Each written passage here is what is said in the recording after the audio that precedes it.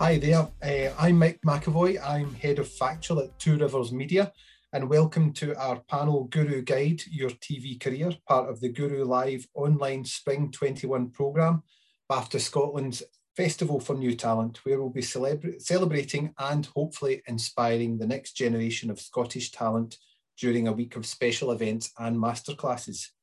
The session today, which I'll be chairing, will focus on those important first steps to kickstart and develop your career in television. So, some housekeeping. These virtual events are part of BAFTA's learning work to share expertise from film, games and televisions with audiences far and wide.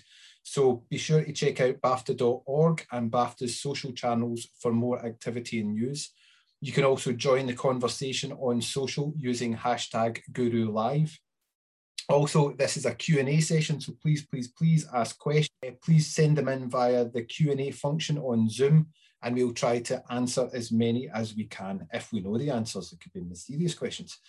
Closed captioning is available now, which you can turn on at the bottom of your screen. So you do that if you need to. And finally, please welcome our speakers. We are joined by Laura Mackay, who is the talent manager at IWC Media, Sarah Harkins, who's a training manager at Outlander, and Ryan Passy, who's content producer at BBC This Social. Hi, everybody. Hello. Hello. Yeah, brilliant. Thanks very much for joining us on what is the most miserable day I think I've ever seen with my eyes. God doesn't like elections. First question. So I'll go around you all, because I suppose we're talking about what is how to get into television, how to start a career. So I'd quite like to ask you, each of you, to give us a kind of brief overview of how you started in television. So Sarah, could you kick us off with how you got into telly? So I'm from a place called Kinlochbervie, which is in the very far northwest of Scotland, really as far up as you can get. So was brought up on a sheep farm and didn't really have, well, didn't have any knowledge of film and television, but I did do kind of theatre and TV stuff at uni, and kind of thought actually that might be really interesting to get into, but didn't have a clue. But read an article in a paper about a studio in Glasgow called Black Cat Studios, sent my CV to Black Cat Studios. Paddy Hickson, who is still a hugely important individual in the film and television industry in Scotland, kept my CV, and I got my first job because the producer was so surprised that on my CV that I could shear a sheep and had worked as a fisherman, which is all I'd done at that point. But they thought, well, you know, she's probably resilient, so let's give her a shot, and that's how I started. Brilliant. Ryan, how did you get started? Well, like most people, I kind of took a totally different track into it, but I worked mainly in like bars and restaurants for most of my kind of teenage life, and then went to uni and did like marketing and economics, and swiftly decided that was absolutely nothing I wanted to do when I was actually starting a career. And so I went on a few different schemes like Jump Cut and The Network, which was run through the TV festival. And through that, I got a job at Raise the Roof Productions as a production secretary. So it was directly through the scheme. And from there, just kind of went on through production roles as a coordinator. And then eventually, after about a year and a half or 2 years, I think, moved to the BBC. And kind of then from there, really found the thing that I wanted to do, which was as a researcher on the social, and I've been there for the last sort of five years. Brilliant. And Laura, how did you get into this world? Yeah, bit of an odd route as well. I think most people have a slightly circuitous route into this industry sometimes. Certainly they did when I was starting out.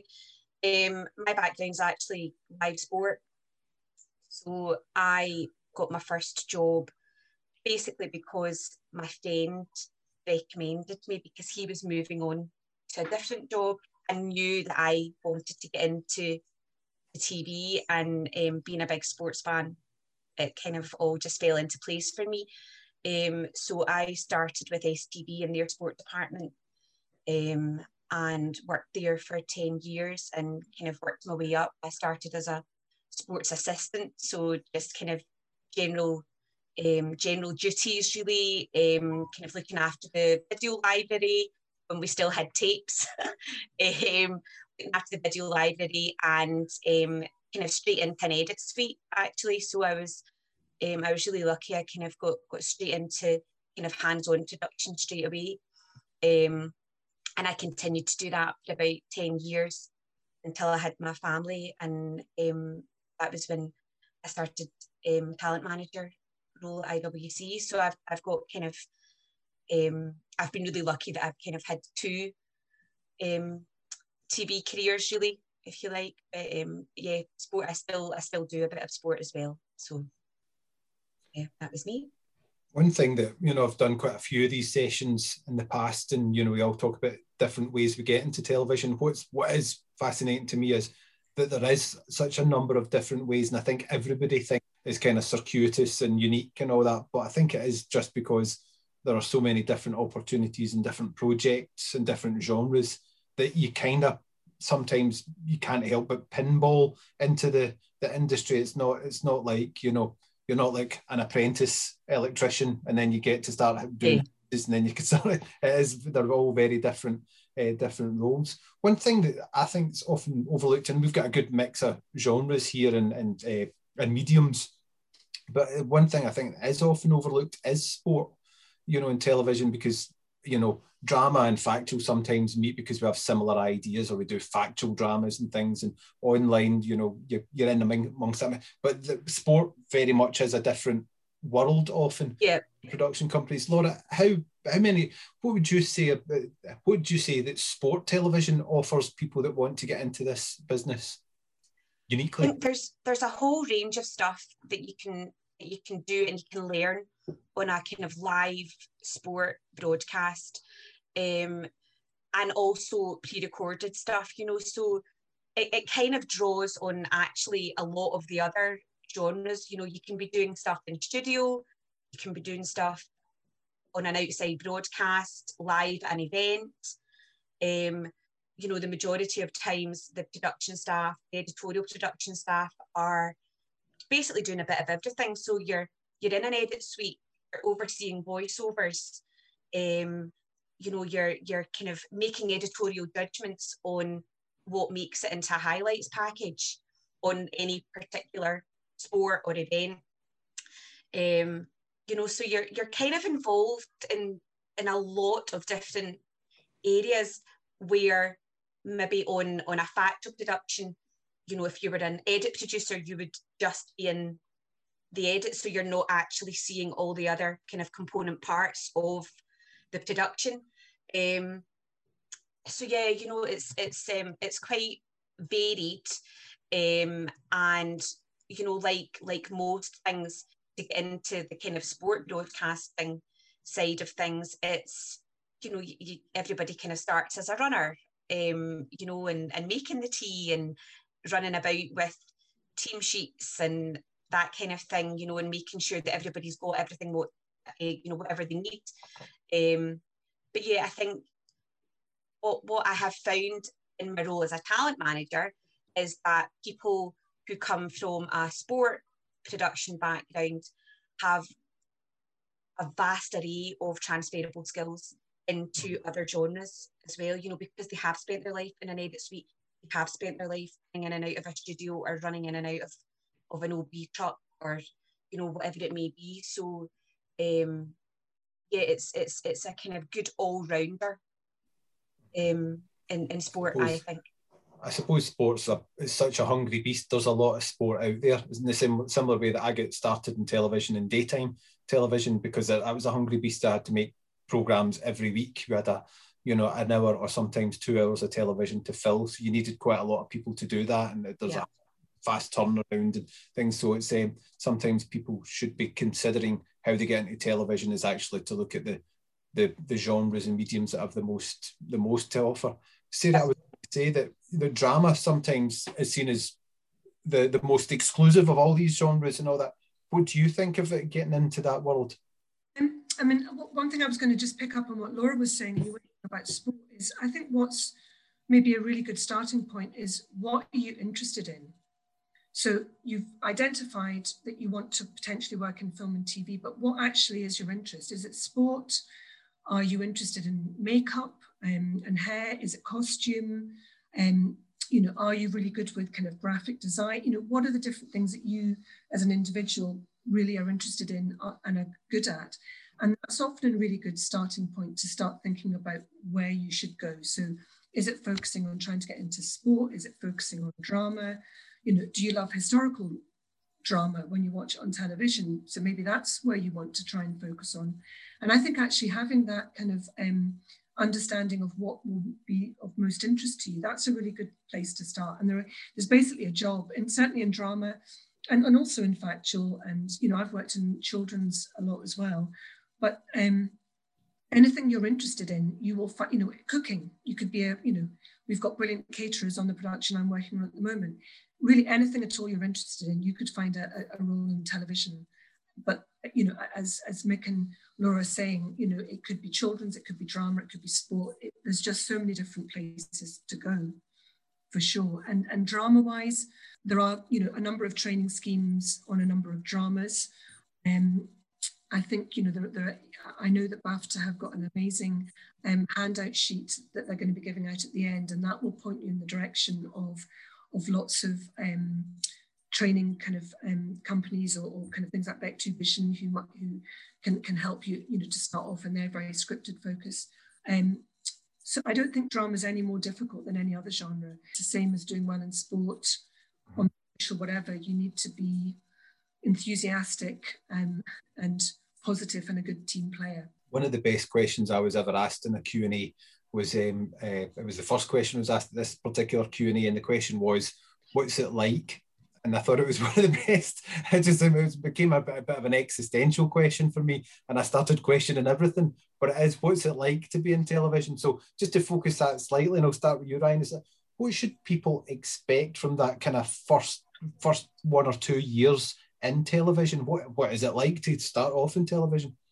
Yeah, I think that is a really good existential crisis question. I think for me, it was quite weird because I'd never really worked in an office like during the day and stuff. I'd done lots of kind of bar work and restaurant stuff and like call center work at night and things, but it was quite an adjustment, I think, doing like a proper sort of working office hours and stuff. And I think I just found it all quite weird, to be honest, when I first started. I think like the things I like loved about it was the kind of the being part of a team and the sort of like camaraderie around it and the sort of pressure around it as well.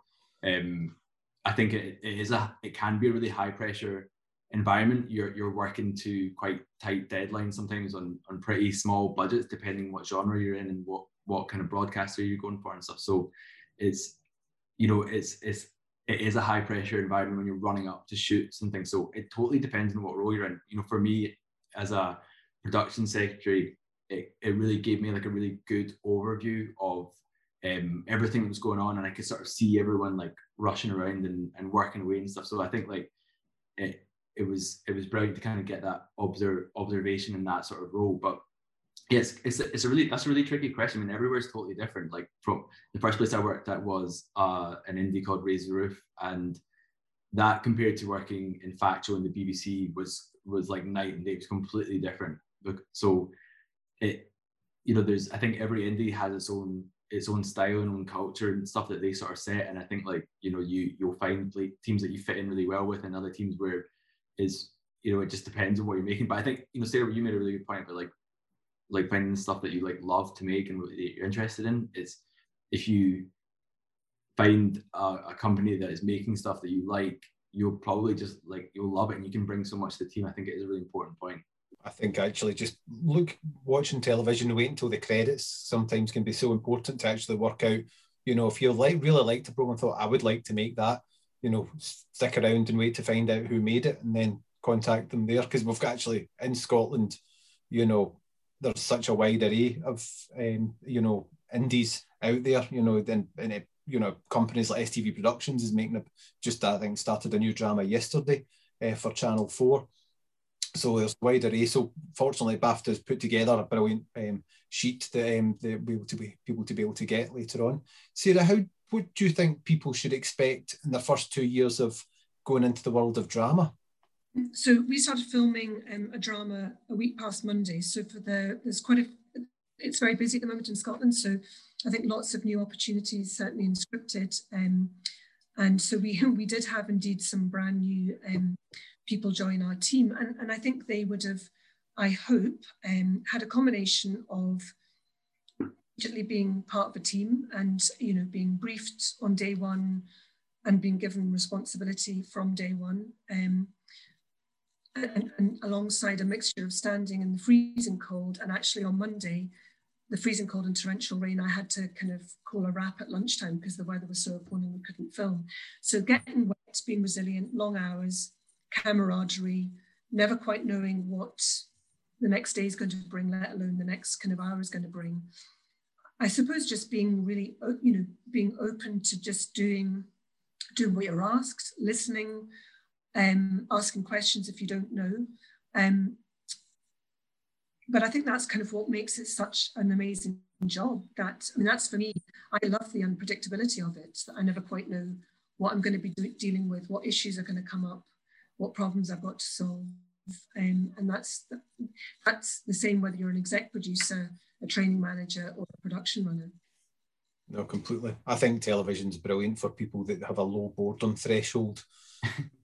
Even if you start making something thinking this is not really lighting my fire, something will come along soon that will. You know, there's such a big array of programs you could be making, you know, no matter what the genre.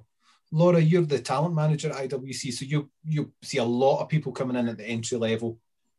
IWC, your company makes a lot of, you know, high volume series as well, such as Location. What do you see people going into that kind of into high intense, you know, factual world? What do you think it's like for them the first couple of years?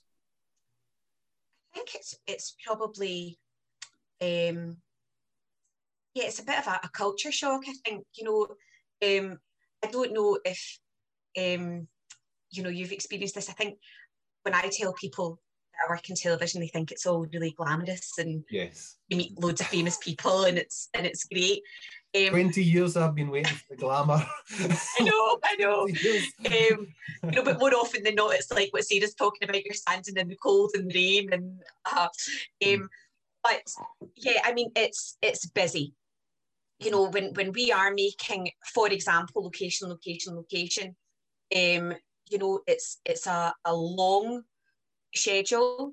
It's quick turnaround though. You know, we're making a lot of episodes in a year, and really, what we're looking for, you know, for example, in a researcher, or somebody who is coming in to do the fact checking for one of the episodes to make sure everything is correct at the time of broadcast and that kind of thing, is someone who is confident, can absolutely work as part of that team, because it's been going for a very long time now. We've just had our 20th anniversary, so it's a well-oiled machine.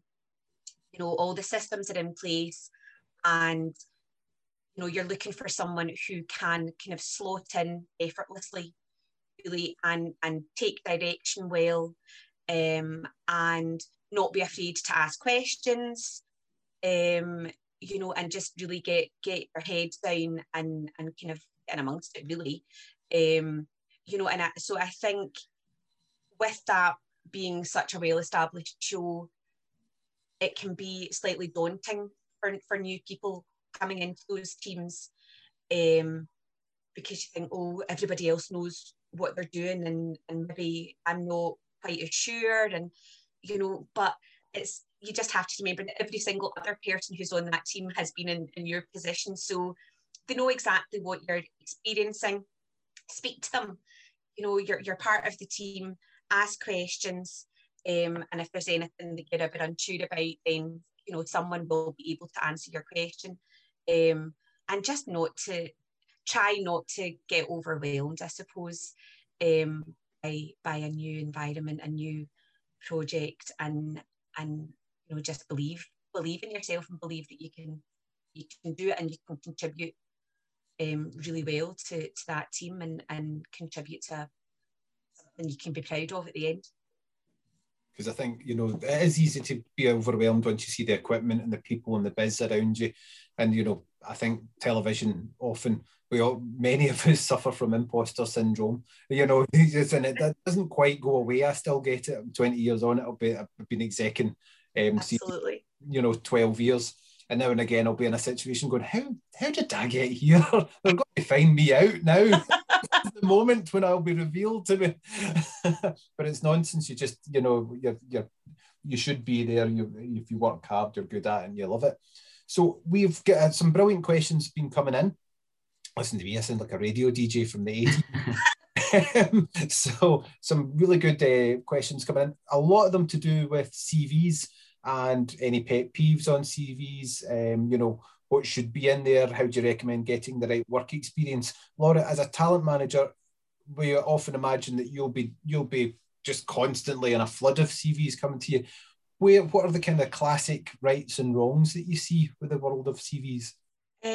So with CVs, yes, I mean, I see hundreds and hundreds and hundreds of CVs on a weekly basis, you know, which is great because that's what I want to see. But I think where people kind of fall into a bit of a trap is just overthinking it, really, you know, and there's no requirement. I mean, I think the best advice I can give really in terms of creating your CV is not to overthink it, just keep it simple, you know, clear, concise, clear font, easy to read. You know, it doesn't need to be super fancy. You know, a CV for TV jobs is, I always think, a slightly different animal from, you know, a kind of CV that you would submit for any other kind of job, really.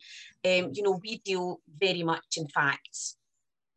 You know, we want to know who you are, where you are, what you would like to do, you know, so it's contact details, where you're based, job titles. So, you know, if you're open to runner roles, production assistant roles, you know, put all of that at the top of your CV. Please make sure you put a phone number on it. We don't need to know your address, but just ideally if you say Glasgow based, Stirling based, Edinburgh based, London based, wherever you may be in the country, then that's just really useful if it's, you know, a kind of quick turnaround thing that we're looking for somebody who can turn up tomorrow, and we know that you're close by. Yeah, you know, we don't need kind of big old paragraphs about who you are, what you do, what you like, all of that kind of thing. You know, a couple of sentences is more than enough as a personal profile to just give us a bit of a flavour of kind of who you are and where your interests lie, what kind of jobs in an ideal world you're looking for. I'm a big fan of bullet points. Bullet points just make me very happy.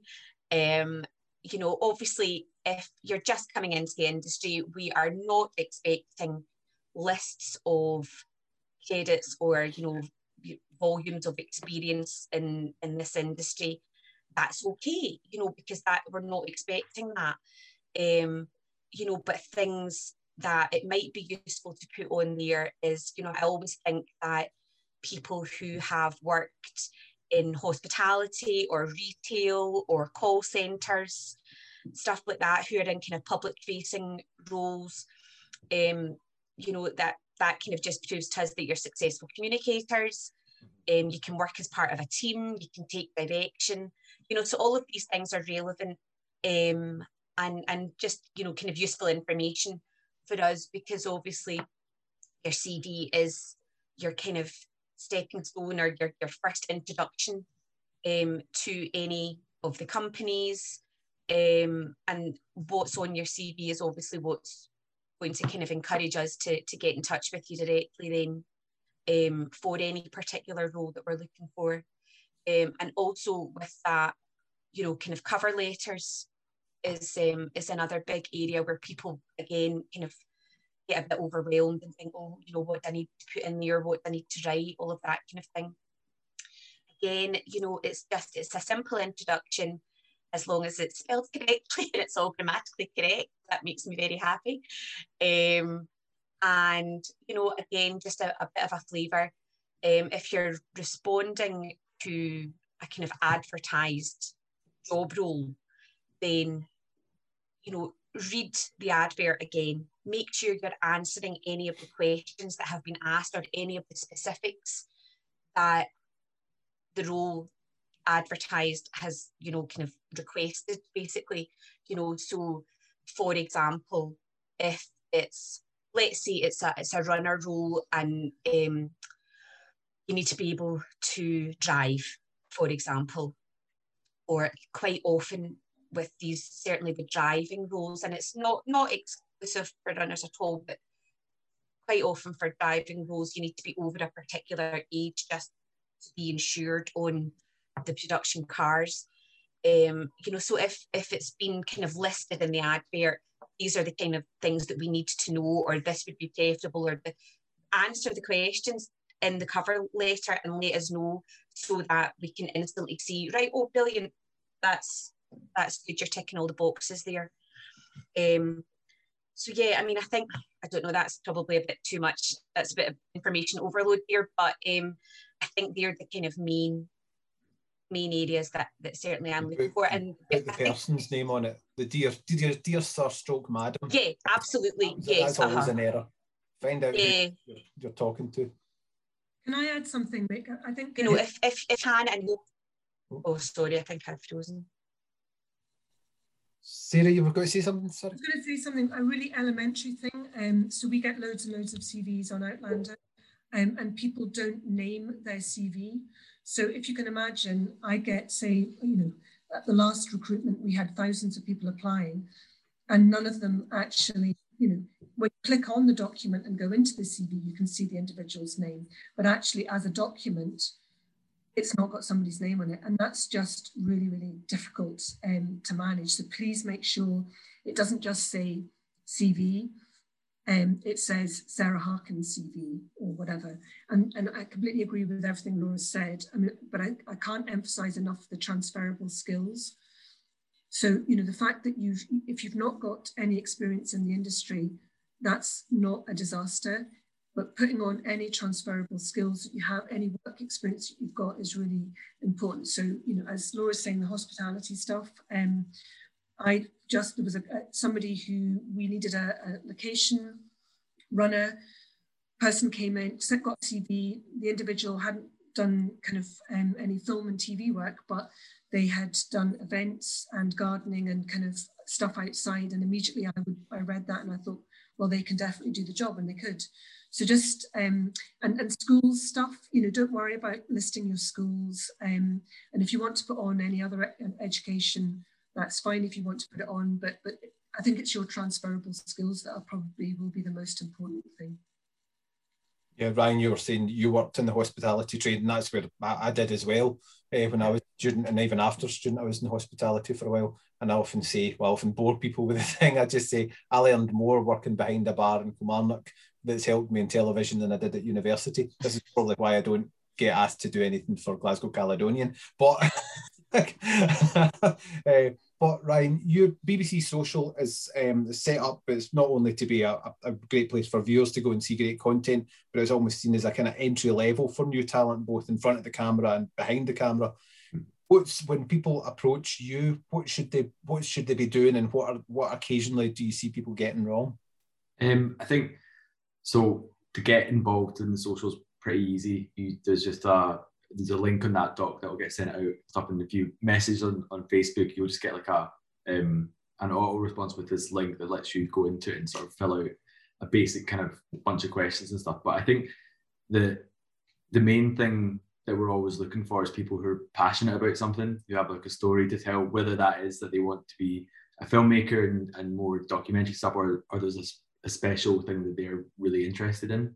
I think like the kind of mistake we see is when people clearly haven't watched anything on the social before. They've maybe seen a couple of big hits, but they're approaching us and maybe haven't, you know, it's really important to take that time and actually watch the stuff. It doesn't mean that you need to replicate all that, but it will give you a sense of the kind of things that we're making and the style of production stuff. And I think that totally applies for TV. If you're messaging an indie, you should know the programs they make and be able to say something about it, because you might get asked, and it's a pretty big ready if you like can't say anything about it, you've never seen it. So like I think that's definitely the case for The Social as well.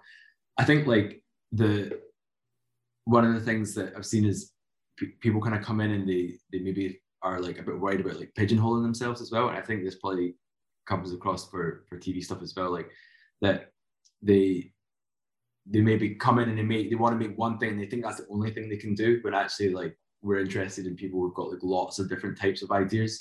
And certainly for myself, when I was trying to get in, I didn't really want to work in production management, but that was the thing that came up, and that was like my way in. And one of the reasons that I left Raise the Roof was because I wanted to work in development, and there was just more. I just knew that there'd be more opportunities to do that at the BBC. So I think like, yeah, you might approach somewhere like The Social to make a particular type of video or like a type of genre, but you're definitely not restricted to that. And you're sort of only restricting yourself if you the thing that I always ask people is like, what are you interested in? If they've come and told me that they're passionate about something really specific, then I'll always ask them about other things that they're into, because quite often there's something really interesting there that they might not have thought about that I would find interesting in wanting to make and stuff. So completely. Can I just pick up on something there? I mean, I think what you're saying, Ryan, about actually doing your research and being interested in or being knowledgeable about whatever it is you're applying for. So on Outlander, we get loads of applications for our training scheme, and then we shortlist usually about 10 to 15 people per role. And you would be I'm astonished at the amount of people that we interview who know nothing about Outlander, have never watched an episode, are not interested in television.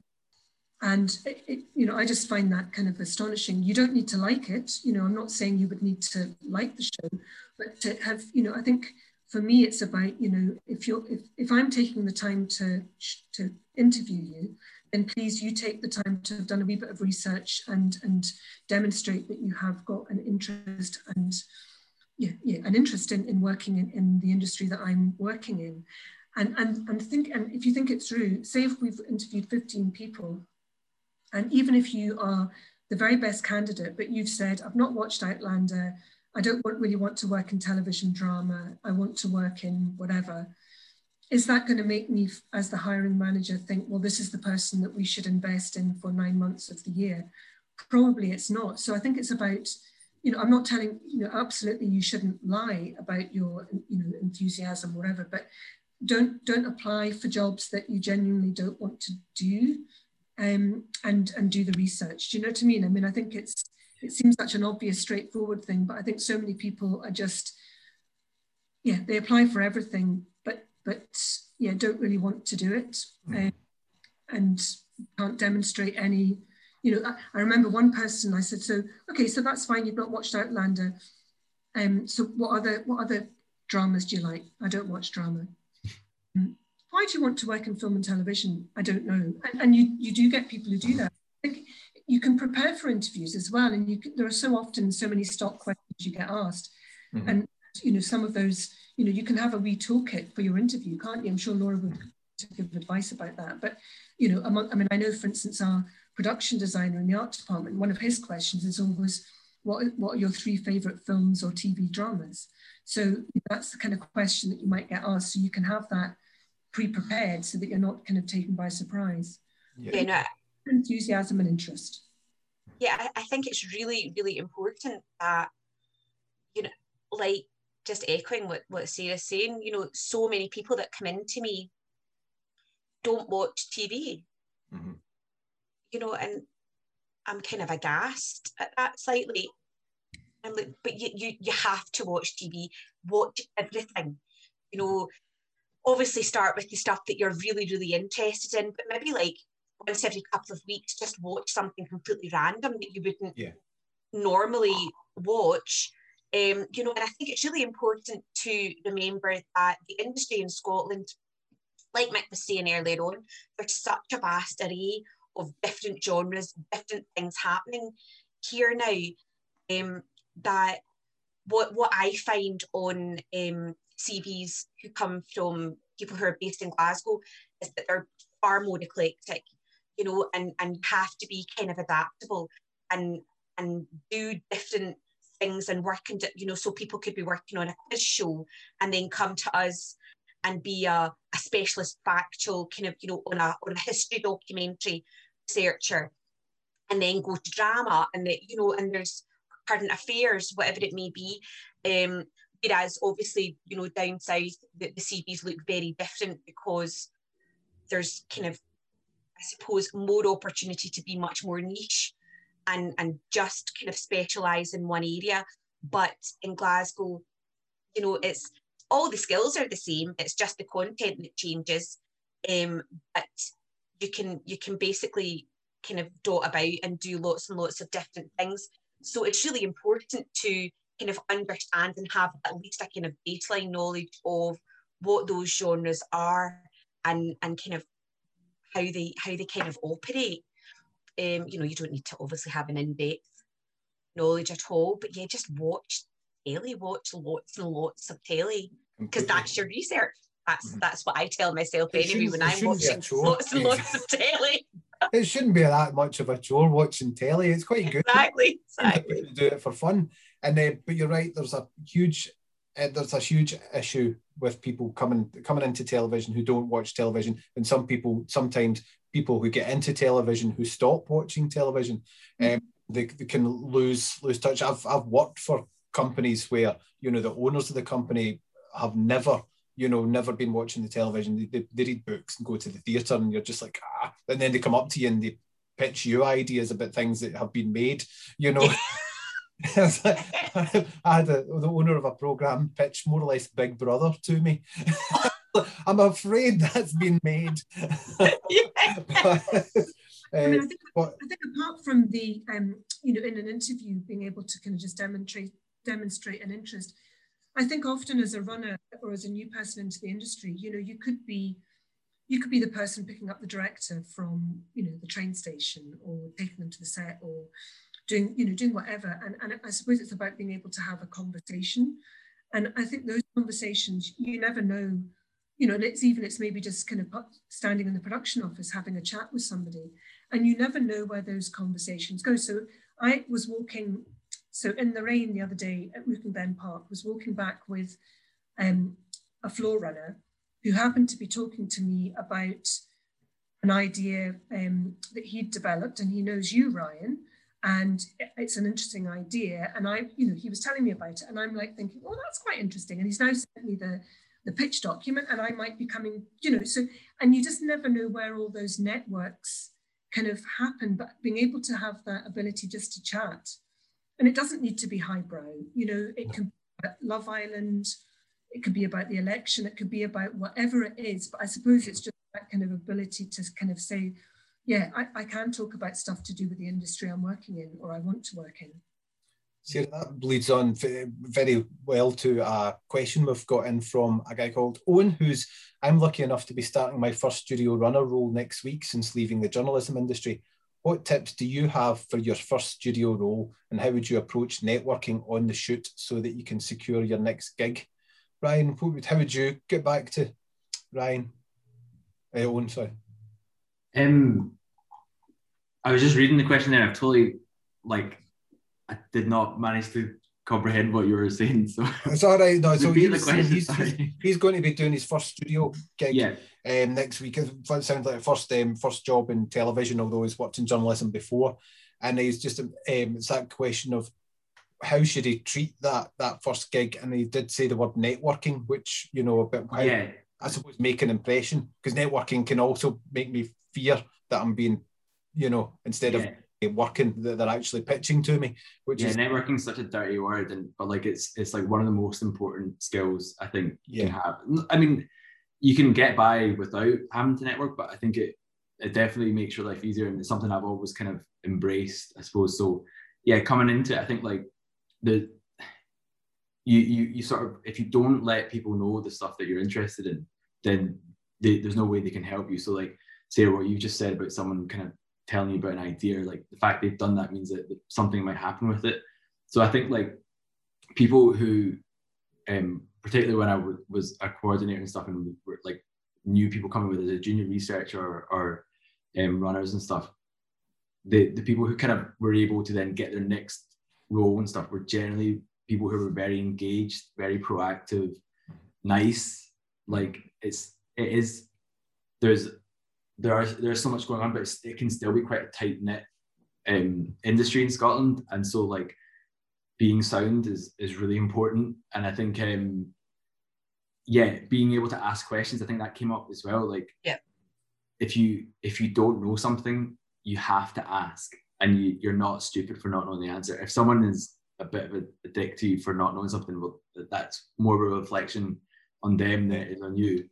And I think, yes, there's been cases when you've worked with people and stuff, and they just sit there and they don't do anything because they're so scared of asking you something. And it's really difficult to kind of get through that and stuff. And that's a two-way thing, that if you're working on a team and you know someone's new, that it's also like our responsibility to make sure that we're like supporting that person.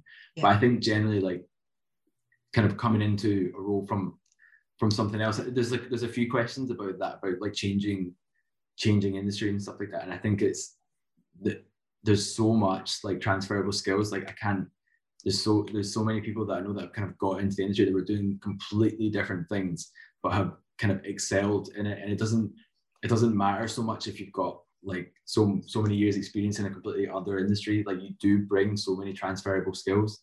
Like if you've got that amount of time working in journalism to then come into this, compared to someone who's just starting, like you've got bags more experience than those people and stuff. So I guess it's just kind of being finding confidence in what your experience is, and then also just not being afraid to talk to people. Like most people are like pretty nice and like in the industry and stuff, and it is fun. I know I was talking earlier about it being pressure, but it's also like really fun to work in this industry and stuff, and it's a fun job.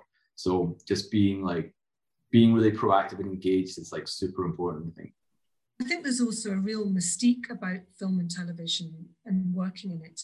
And it's, of course, there are lots of challenges and lots of expertise needed. But in general, it's about people who are able to communicate with each other, to listen to each other, to have, maybe enjoy watching and having an opinion about a film or a television program.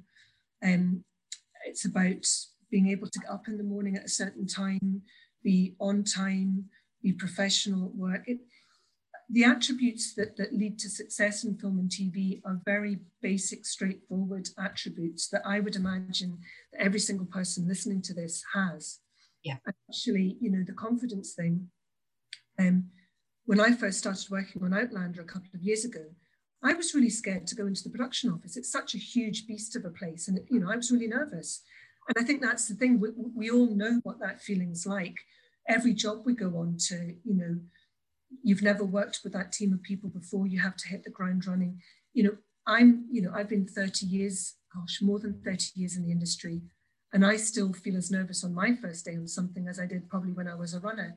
And I kind of wouldn't want to change that, because that means that I'm trying, I still want to learn to do the very best. So, don't worry.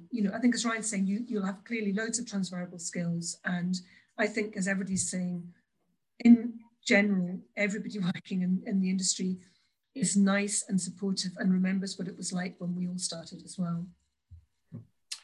We've got another question in. What productions are running in Scotland at the moment? Wales is currently incredibly busy shooting multiple TV shows and crews in high demand. On the other hand, Scotland looks fairly quiet when it comes to big budget productions. Is it just the lack of studio space? And now we are better than Wales, so we can put that aside straight away, Yeah, well done, Wales and Doctor Who and Casualty. But there are a lot of big productions going on. Huge amount. I mean, at the moment, you're associated with quite a big one. So tell us about that. So I'm at the moment on Outlander, but also doing the kids drama at the moment, and there isn't enough crew. I mean, the bottom line. we're really, really struggling to find crew. There's so much happening. So I think, you know, that's brilliant. Wales are so busy, but I think Scotland is equally busy, if not more. So I think it's a really good time. You know, I don't want to over-raise expectations, but I think if ever there's a moment to want to move into film and TV, I think this is a moment, you know, where people are looking for the new entrants into the industry. And I mean, I would echo that. You know, we've just, I can obviously only speak for IWC at this point, you know, but we've got probably about half a dozen new productions either just started or just about to start. And similarly, you know, there just doesn't see everybody see, you know, for having had the year that we've had and a lot of people not working at all, everything has obviously kind of started up again. And now it's, you know, you're battling to get the people to actually fill these roles on the productions. So it's definitely busy. You know, we're working on, just, you know, to kind of answer the specific question, you know, we're working on lots of big returning network series. So like Location. We've got Susan Calman's Grand Day Out, Scotland's Home of the Year. You know, these are all kind of ongoing at the moment. So there's we've certainly got lots of stuff on, and I know that all of the other indies in Glasgow are equally as busy. You know, and also in Glasgow, a lot of the big kind of game shows and quiz shows are made out of Glasgow. So, you know, things like Impossible, and I think there's a new one coming out for Channel 4 called The Answer Chat, which was just recently filmed in Glasgow. You know, and all the kind of big national lottery shows were filmed here as well. So there's tons of kind of big things on the go in the kind of quiz show world, factual world, drama world. So yeah, I think we're very lucky. Could I just pick up on a couple of questions that are in there that I've just noticed?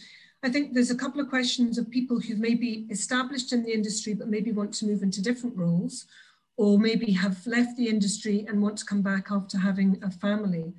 And I mean, I guess just to even use myself as an example, I did many things in both children's and in drama, but I only started being a training manager a couple of years ago, and I've now got what I think they call a portfolio career. So I duck and dive across a few different roles, and I think that's becoming more accepted in the industry.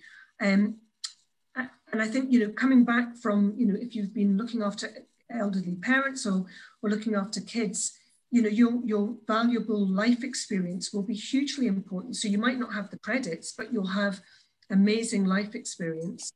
And I think a lot of the links that come out at the end of this will help you move forward. And Eunice, I think we're going to maybe be working together very soon. So maybe we should just pick up and have a chat about, you know, what your kind of aspirations are as well.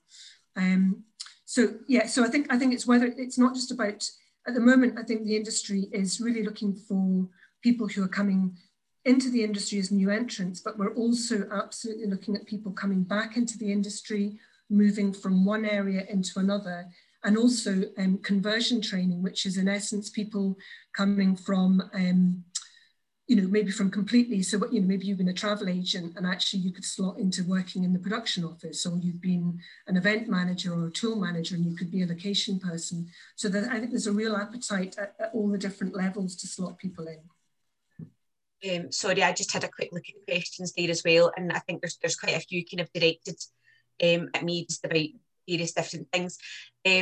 All I was going to say was, if I'm assuming our website addresses and everything are on that thing, I think they are, but yeah. my own email address is on the IWC website in the Work With Us section.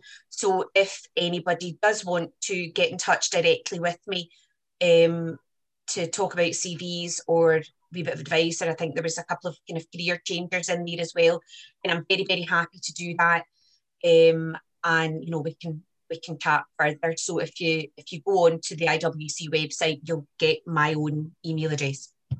That'd be brilliant. That's fantastic. Thanks very much, Laura. And I think it's important, because this has been such a rotten year in many ways, that some people be thinking, right, is it, you know, is the industry up here, because it's further away from London, you know, going to be hit worse than other areas? And I personally, because I'm working for a company that's pitching to London all the time, pitching to America, I've been in a situation where we've not stopped working through the lockdown. We were filming through the lockdown. We were doing obdocs through the lockdown.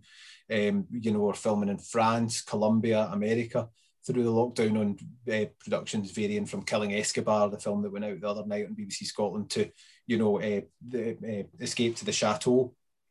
And so things are still being made, and it feels as though, you know, there is more programs and more companies and more commissions coming out of the nations and regions by far. Now, we've heard this, people that have been in television for a long while have heard promise of more coming out of Scotland, and it's never quite arrived. But I personally think it really is happening now. And, you know, when you look at the different companies, you know, and the volume of production that's in Scotland, and it's, you know, there's loads coming out of BBC and the studio there. STV's got its new Channel 4 drama, Screws. There's the big submarine drama being filmed in Edinburgh at the moment from the makers of Line of Duty. It may have a more fun ending, I'm not sure. So it's a wee bit there. Let's not go there. That's it. Jed Mercurial will just tweet at me for for weeks. But so, and also you look at daytime, you know, like, and what we call shoulder peak, you know, that kind of early tea time thing. You know, there's loads coming out of Scotland. Yeah, Homes Under the Hammer, Antiques, Road Trip, Location, Raise the Roof Make, you know, Kirsty and Phil, Love It or List It, or I like to call it Like It or Lump It. That would be the Scottish version. And BBC Social, there's far more content coming online as well. And BBC Scotland channel is making loads of new series like Inside Central Station, and, you know, Home of the Year is fantastic. So there does feel as though there's a lot out there, you know, and there's a lot of jobs. And I would say, I think people think we get completely, you know, we're lost under a swathe of CVs. But actually, I don't get many CVs, you know, and I'd be happy to see more. And we're desperately looking for more people who want to come up with ideas. And Ryan, I was going to talk to you because I think some people forget that actually television feeds off of coming up with ideas for television. And development is often forgotten. You know, I was the head of development at STV for a while, and people used to say I didn't think that was a thing, just coming up with ideas for television as though they just arrived. Somebody, there was a slot there with location said 3 times. So, Ryan, what do you think of people that, you know, getting into the world of just coming up with ideas and being able to pitch and what they should do? Yeah, I think, like,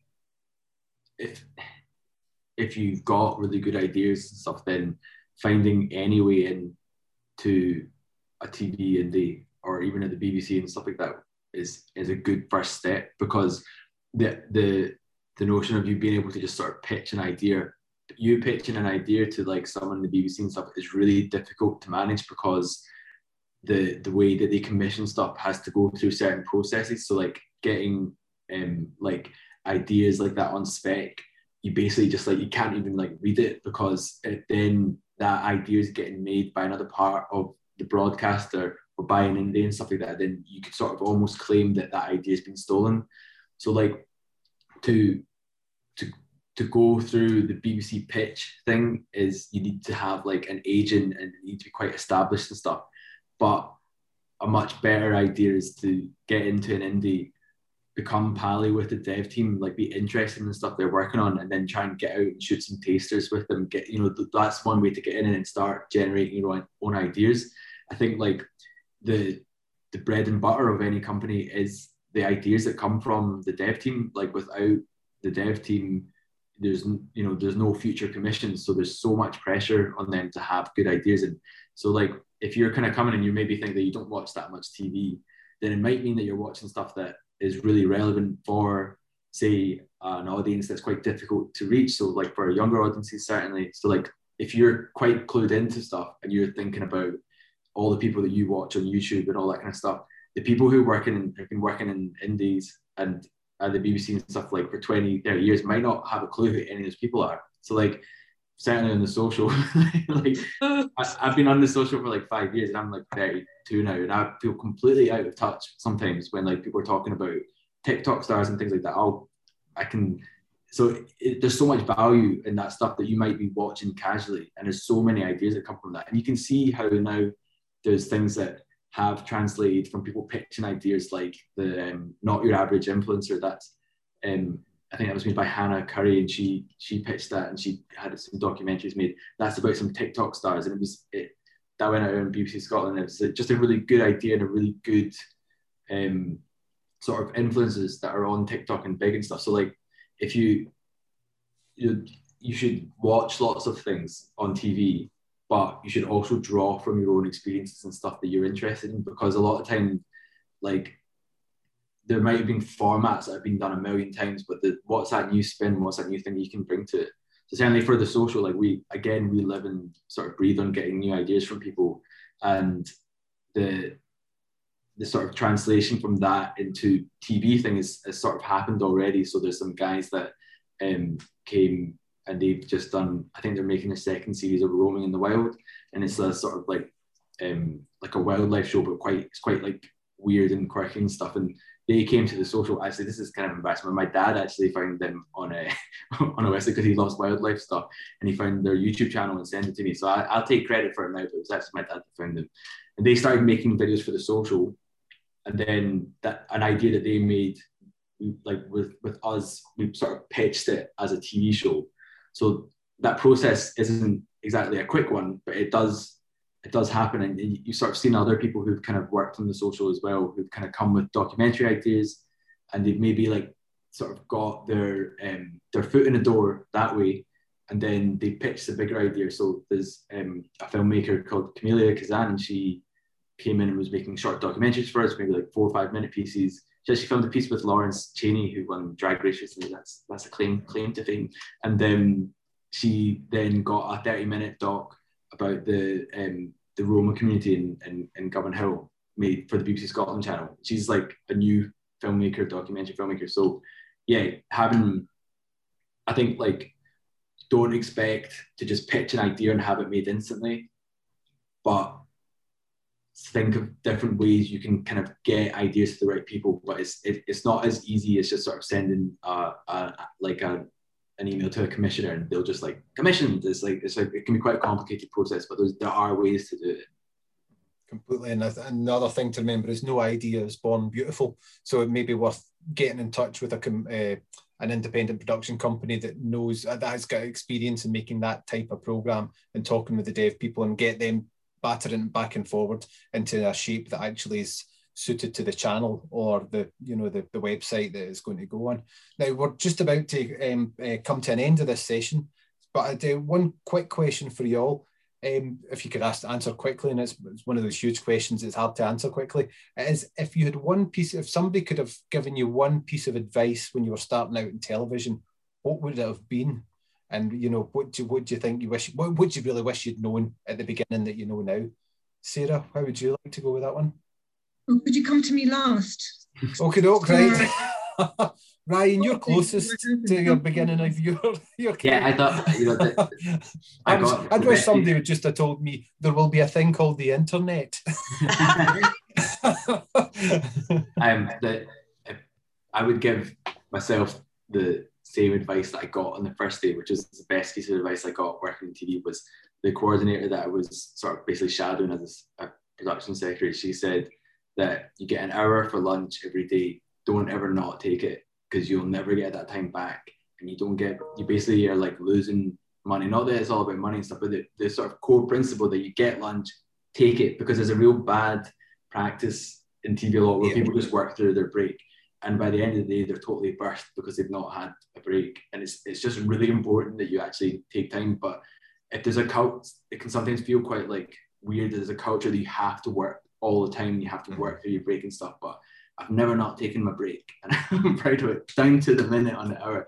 I'll go for a walk outside. But honestly, it makes such a difference. Clear your head, you come back, and that issue you're having now, you've sort of thought it through and you had a bit of time to reflect on it. It makes such a big difference. So yeah, take your take your hour lunch break. Laura, what do you think? I mean, I was in a slightly different situation because my first job in TV was actually a staff job. But when that came to an end, I think it's just there will always be another job. You know, I think people get really scared, you know, because there's a lack of security with the kind of freelance nature of our industry. But I think it's just really important to remember that there will be another job. I promise. There will be another job. And not to freak. Yeah, I think not to freak is the best piece of advice. Don't freak out. Evergreen advice.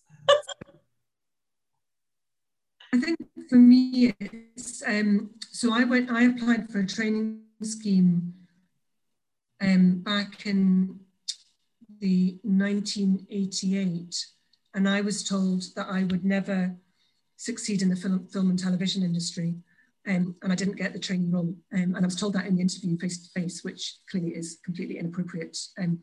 But my advice from that was, don't give up. If you really want it, don't give up. You know, you won't get every job. You might even get an answer to every email you send. But if you really want it and it genuinely is what you want to do, don't give up. And actually come to this as, you know, you're on the journey because you're already engaged. It's going to be really useful for you. And I suppose the other thing is don't be projecting, which kind of ties into what Laura's saying a bit.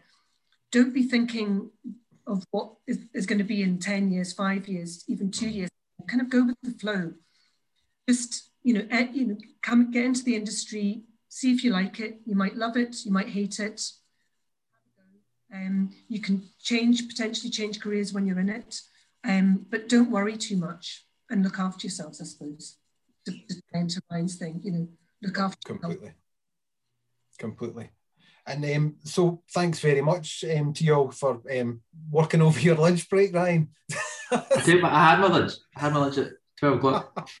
Don't worry. But thanks very much for sharing your time and knowledge and experiences today. Just to let you know, a lot of people were asking about, will this info be on, available? BAFTA Scotland have prepared a TV in Scotland info sheet. If you tick the box when registering to receive more info, BAFTA will send it automatically after this session. If you didn't, because you thought you were going to get spam mail or something like that, then please send an email to infoscotland, all one word, @bafta.org. That's infoscotland@bafta.org, and they'll send it on. We hope you've enjoyed the discussion. Please do join the conversation on BAFTA's social channels using the hashtag #GuruLive. And thanks very much for joining us. And thanks again to everybody again. And good luck at starting up out in telly. All right, cheers now. Bye-bye. Bye. Thanks for joining us, and remember, you can listen to previous BAFTA sessions and podcasts at guru.bafta.org.